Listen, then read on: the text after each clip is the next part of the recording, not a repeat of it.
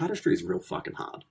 Like, let's just be honest. Like, it's really hard. Like, I think a lot of people doing it for a long time don't recognize how high the skill, like, climb is to get semi-decent. Like, you start off and, like, you spend years being, like, just really unsatisfactorily bad. That was Elliot Slevin. Elliot's been a part of the community for over a decade and is responsible for creating squoze as well as assembly playing cards. He's been around for a long time and has a lot of knowledge, and I think you guys will really love this episode.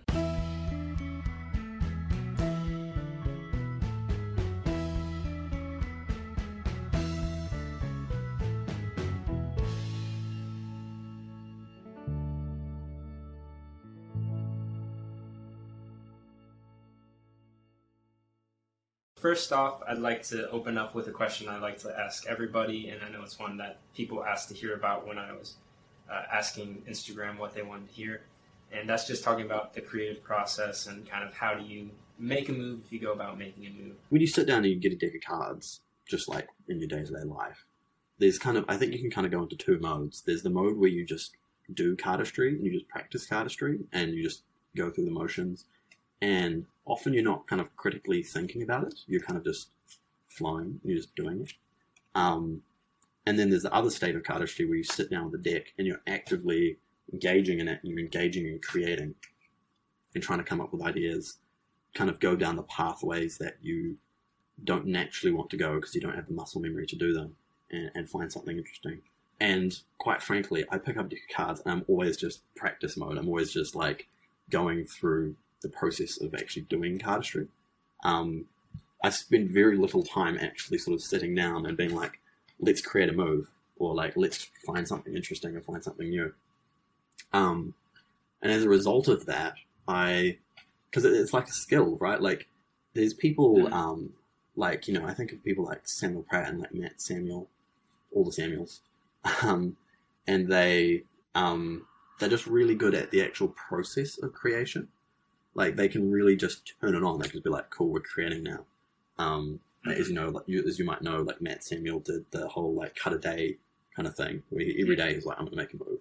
I'm going to make a new move in a really short amount of time and get it out there no matter what. And like, that's just not for me, hey? I'm 100% just an intuitive move creator, where I'll just sit down, flow around, find something interesting, and then just keep kind of going down that angle.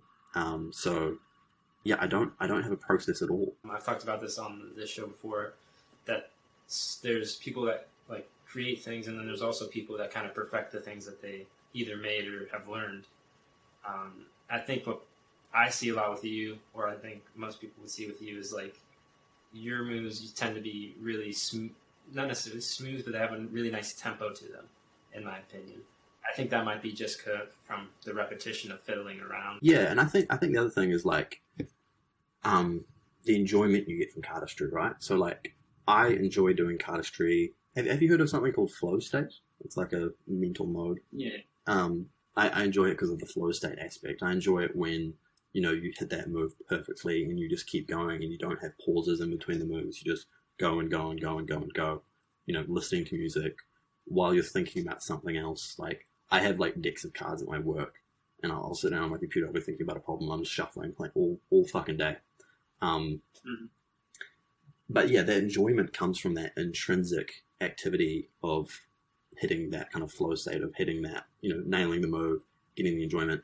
And so as a result of that, I really don't like doing hard moves. Like, I'll have cards. I used to have cards which were like quite complicated, and I still do them, but I'd make things simpler. Like, I'll simplify moves a lot to be able to do them more comfortably, to be able to do them easier, to be able to do them faster.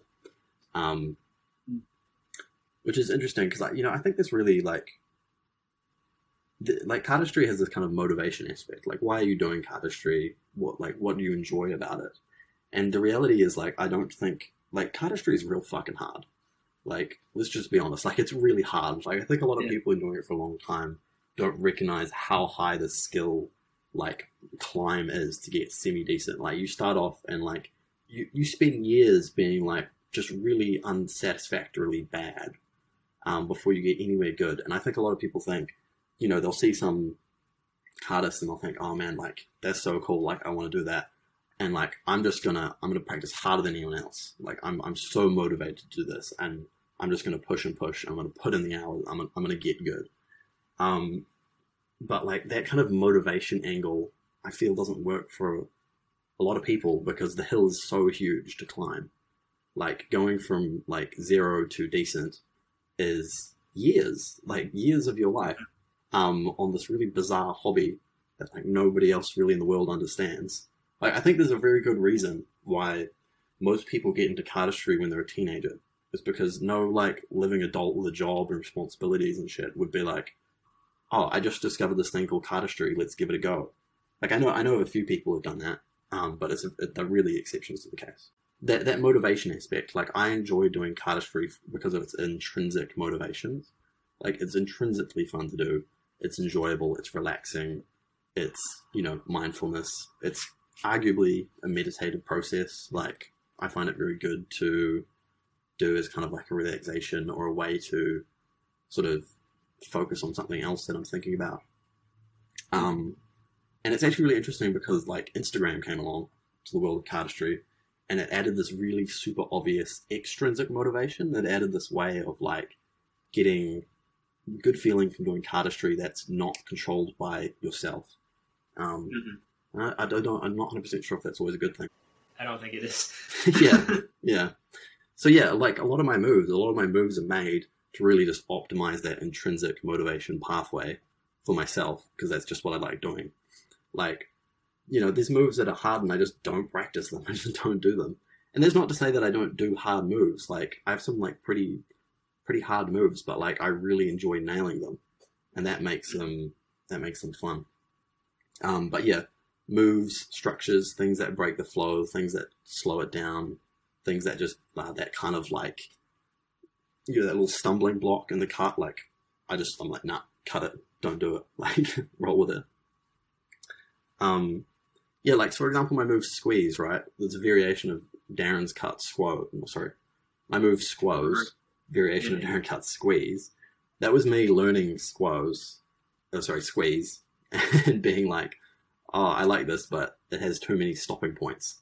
And so I just started doing it differently, and that's how it happened. Like, I didn't sit down and create that move from thin air. It's entirely just like, let's get this cut and smooth it out. Let's just make it really, really easy and simple to execute so that it's more enjoyable for myself. What's it like squoze, I don't know that's necessarily a beginner move, but it's like a really well-known move that a lot of people can associate with. What's it kind of like being the creator of something well-known in the community? It's interesting because like it was a real slow burn. Like I was at my dad's place for Christmas or something, and I was like, oh yeah, let's just record a video, record a little tutorial, put it out. And like it really didn't get like a whole bunch of exposure right away. Like it didn't really get people learning it from day one. But I don't know, YouTube algorithm just kind of latched onto it, and it slowly just grew and grew and grew. Like a lot of people have learned it now, and I've seen a lot of people do it. It's good, yeah. Like it's really, really good, and I think really shows the value of making tutorials. Like back in the day in cardistry, people would like, try and make tutorials and sell them, or they'd make tutorials and have them, released alongside a product or something. And the kind of financial desire to make tutorials are really slowing down. Like no one pays for a tutorial these days. Or like a DVD, something like that. Remember that in videos? It'd be like, yeah, I've got 14 moves, buy my VHS. But I think it shows that tutorials are really great thing for people to make just as content, because they're just such a slow burn. Like they'll just keep ticking over. And I think a lot of brands just spend more time doing them. In terms of like being known of making it, like it's the same old. Like it doesn't really make too much of a difference. Like to me, to be honest. Like I'll see some people doing it. I'm like, that's cool. I gotta admit, I've never really seen anyone execute it, and I've been like, yeah, bang on, you nailed it. Every single time, I'm like, almost. Like, I know, like some people where squoze is their favorite move, and it's interesting to be able to talk with like you, the person that made it, or like Kevin Ho with Backdrop, like being able to talk to these people, because even, I don't know when you released the tour, was it maybe 10 years ago? Yeah, it was. I can't remember how long ago. That was ages. But like how these things have cemented themselves in the community, it's quite interesting. And especially you saying like it was a slow burn. Because I think with a lot of people, they release a move that they're really happy with, a tutorial for it, or just release it out, and it doesn't get the reception they expect. But like people don't realize that a lot of this stuff slowly, like you said, it's a slow burn, and slow growth. Especially for tutorials, they continually get views. I've noticed because people are constantly learning stuff. Yeah, absolutely. I feel like there's lots of value in making making tutorials for like, I guess you could call them slights, like for example, like a one-handed cut, like a really simple one. So it's the kind of thing that you can use to build upon other things. Really tiny little micro motions that can be then kind of assembled into other bigger things.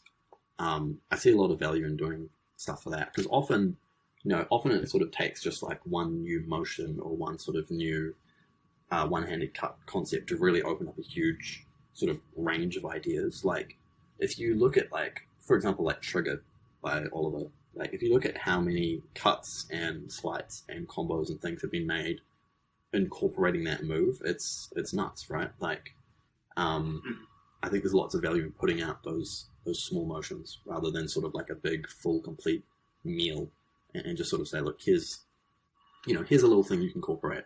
And then so many people have so many ideas of how they can fit that in. I think what you said with like the one movement like can really change a lot of what you think.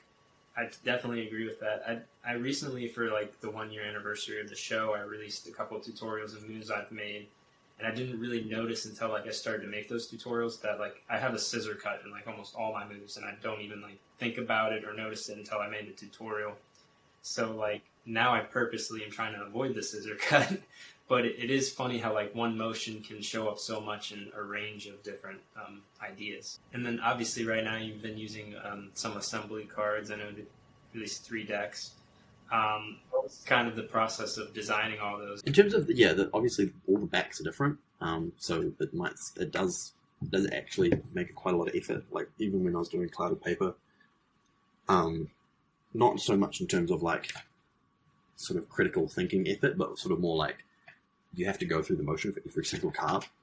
So it really does take up a lot of time. But you kind of design a system. So for example, like with Graphic 303, so the design is 3 different shapes, square, circle, or triangle, with 3 different colors, and they also have a unique order. So obviously it can be like this way or this way. So what I did was I assigned a number to every single like combination of, so like red square, yellow circle, green triangle, whatever. And then I put them through like a order generator, so I could generate all the possible combinations. There was like 504. And then I went through and manually kind of stripped them out and then created them of that, because what I really didn't want to happen was to have too much of one color coming through. Like you could randomly generate a deck and it would be randomly really yellow, randomly really red. I needed like an even distribution. So you kind of design a system and you kind of just go through the system. But it's pretty methodical. Even with like the logo ones. So like they've all got these variations of the logo, which were different permutations. So there's some like that with diagonals. I actually had always planned for the assembly logo to be like that. Yeah, like the original logo I first put on Clouded Paper was always designed to be permutated for every single deck. But you just make a system, right? So like I did X amount with only vertical lines, a certain amount with only horizontal lines, a certain amount with diagonal lines, a certain amount with combinations, and you just kind of set boundaries and then go through the motions pretty much. I think it's really interesting the decks that you made. I'm a huge fan of like different back design on every card of all 52. Especially as a cardist, I feel like it's just cardistry specific, which I enjoy. But I really like with your decks, even Clouded Paper, where it all fits to a theme. So like they all look similar, but they are each individually different. A really good example of this kind of style of design used outside of decks actually is there's this really famous logo designer. I think he made the MasterCard logo actually. But he designed the logo for the Hillary Clinton campaign back in some time period. And he designed the logo in a way that they could alter it for every single state that they were going to. So they would kind of get the system and then customize it. But obviously it has to hit a theme and it has to all feel the same. You have to be able to look at it and think to yourself, oh yes, this is part of this political campaign. And that was just a really great example of that style being shown. But yeah, they all have to fit a family. They have to feel like the same deck of cards.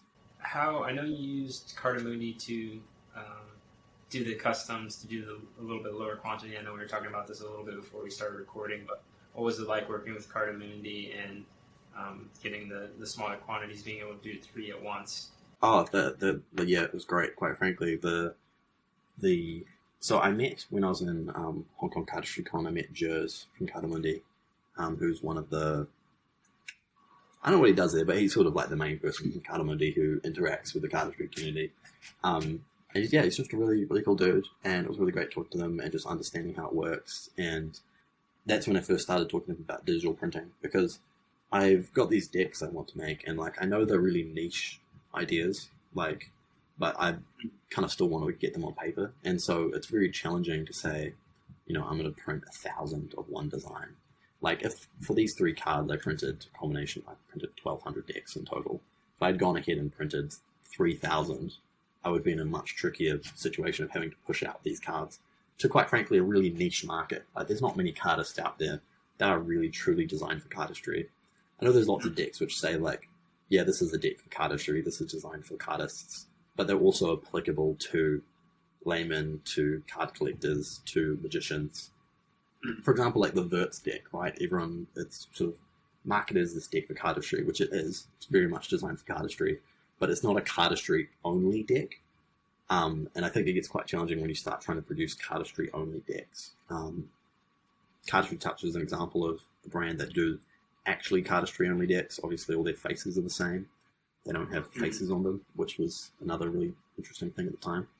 But I think the thing that actually started getting people's minds ticking over about the concept of like, yeah, what if all the backs were different, were when squids came out. Because squids, or trainers, as I guess you can also call them, they were so very obviously just for cardistry. Like you couldn't do anything else with them. And you'll notice from very early on, they actually all had different back designs. And it was easy because you only had to make 4 of them. You didn't have to make 52 or 56 different back designs. And that's kind of when, I think that's actually when I first saw that. I thought, yeah, that's a really fucking cool idea. We should sort of open this up a bit more, have more opportunities. Because there is actually a very limited number of things you can do with a traditional back design. Like the number of compositions, like you can really ham it up to ones that have kind of got 2 focal points, ones that have got a center focal point, ones which have a pattern, or some sort of like grid structure. The number of compositions is actually really quite low. Yeah, that's kind of interesting to think about too, when you limit yourself to, you know, being a 2-way back design, or even sometimes 1-way. You're like limiting the possibilities of what you can create. Yeah, I mean with this one it was 504 combinations. That's the potential maximum you can make. I did actually work it out. Yeah, and I think it's interesting because like cards are actually pretty easy product to produce. You know, they don't go bad, they don't have a shelf life.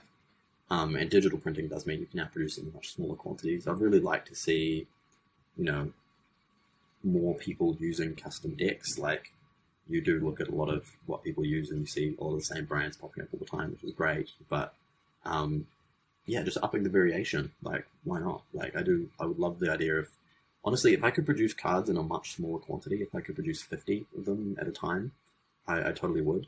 I just can't because you have to print them in a certain number of scale to really make it financially viable. I think it'll be interesting too to see, like, I mean, Make Playing Cards is obviously has made a lot of strides, in my opinion.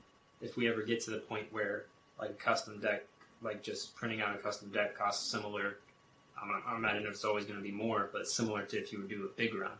Yeah, I think actually a lot of that will come down to whether people decide to accept their finish in stock as good, and it's really improved so much since the early days. Like when I used them obviously to make some prototypes when I did Cladder paper, and they were okay, but the new prototypes get better and better every year. I don't know that I've shown this like this isn't like mind blowing or anything, but I don't think I've shown this ever before on like video. But like I custom made.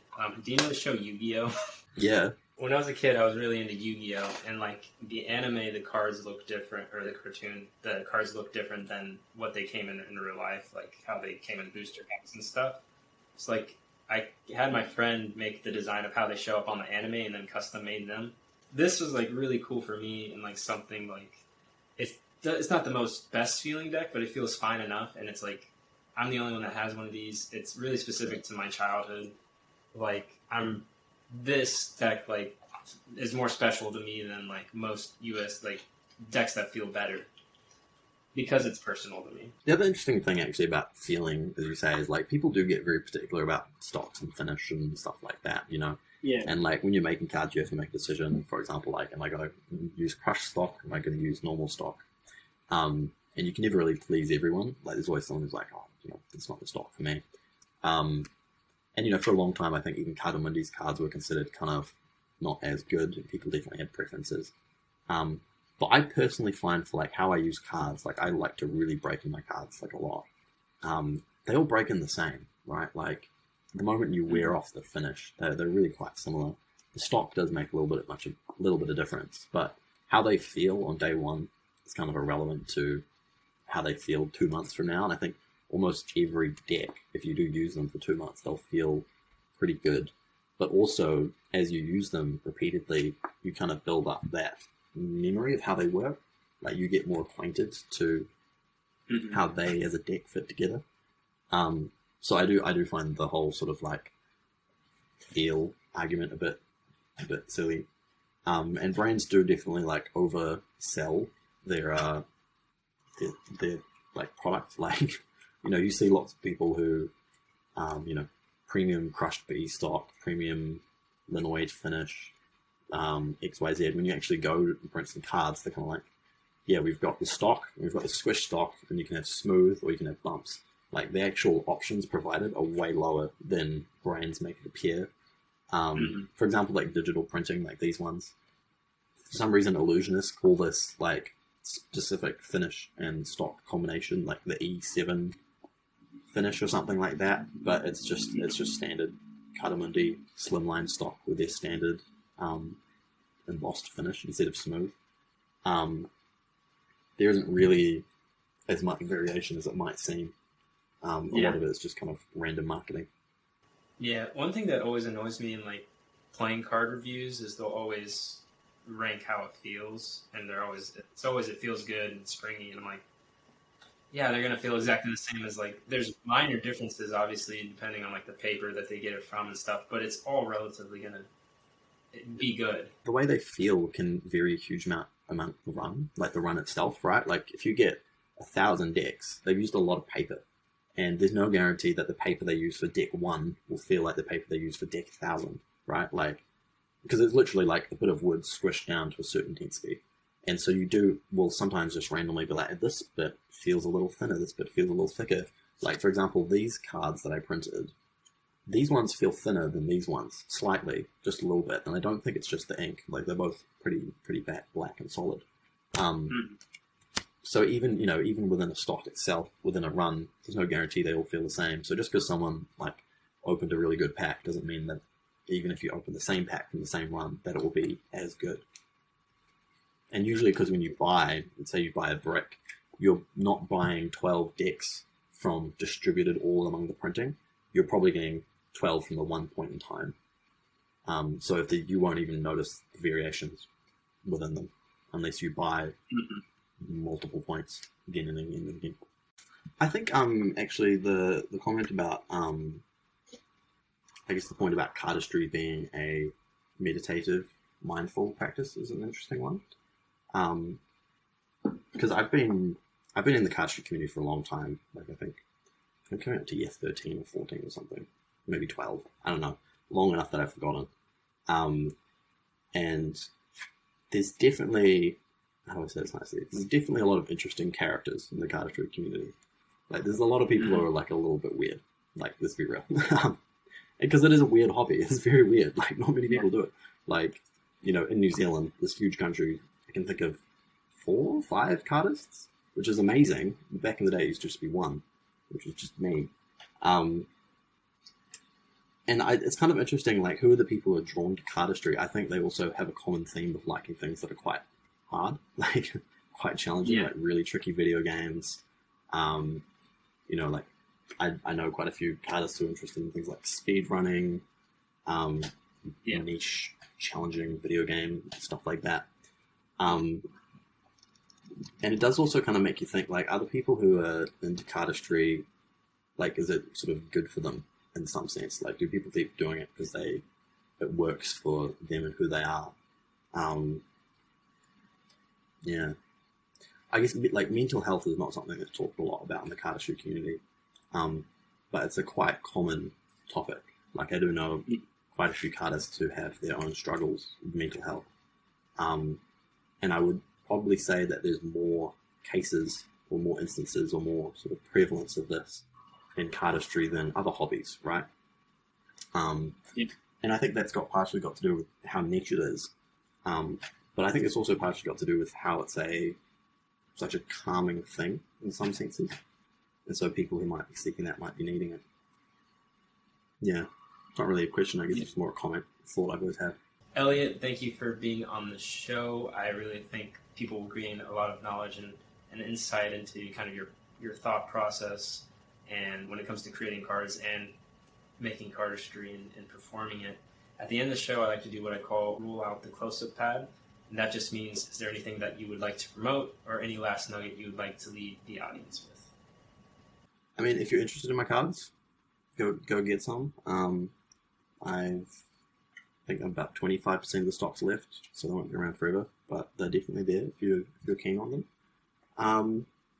Yeah, man, just make some cards, post some shit, get on the gram, put some shit out. Like, cardistry only happens when people actually make it happen, and so we all got to do our part. We all got to post a move. So post some moves. As always, I'll have links to Elliot's social media and all that stuff in the description, and obviously a link to Assembly Cards if you are interested in the deck.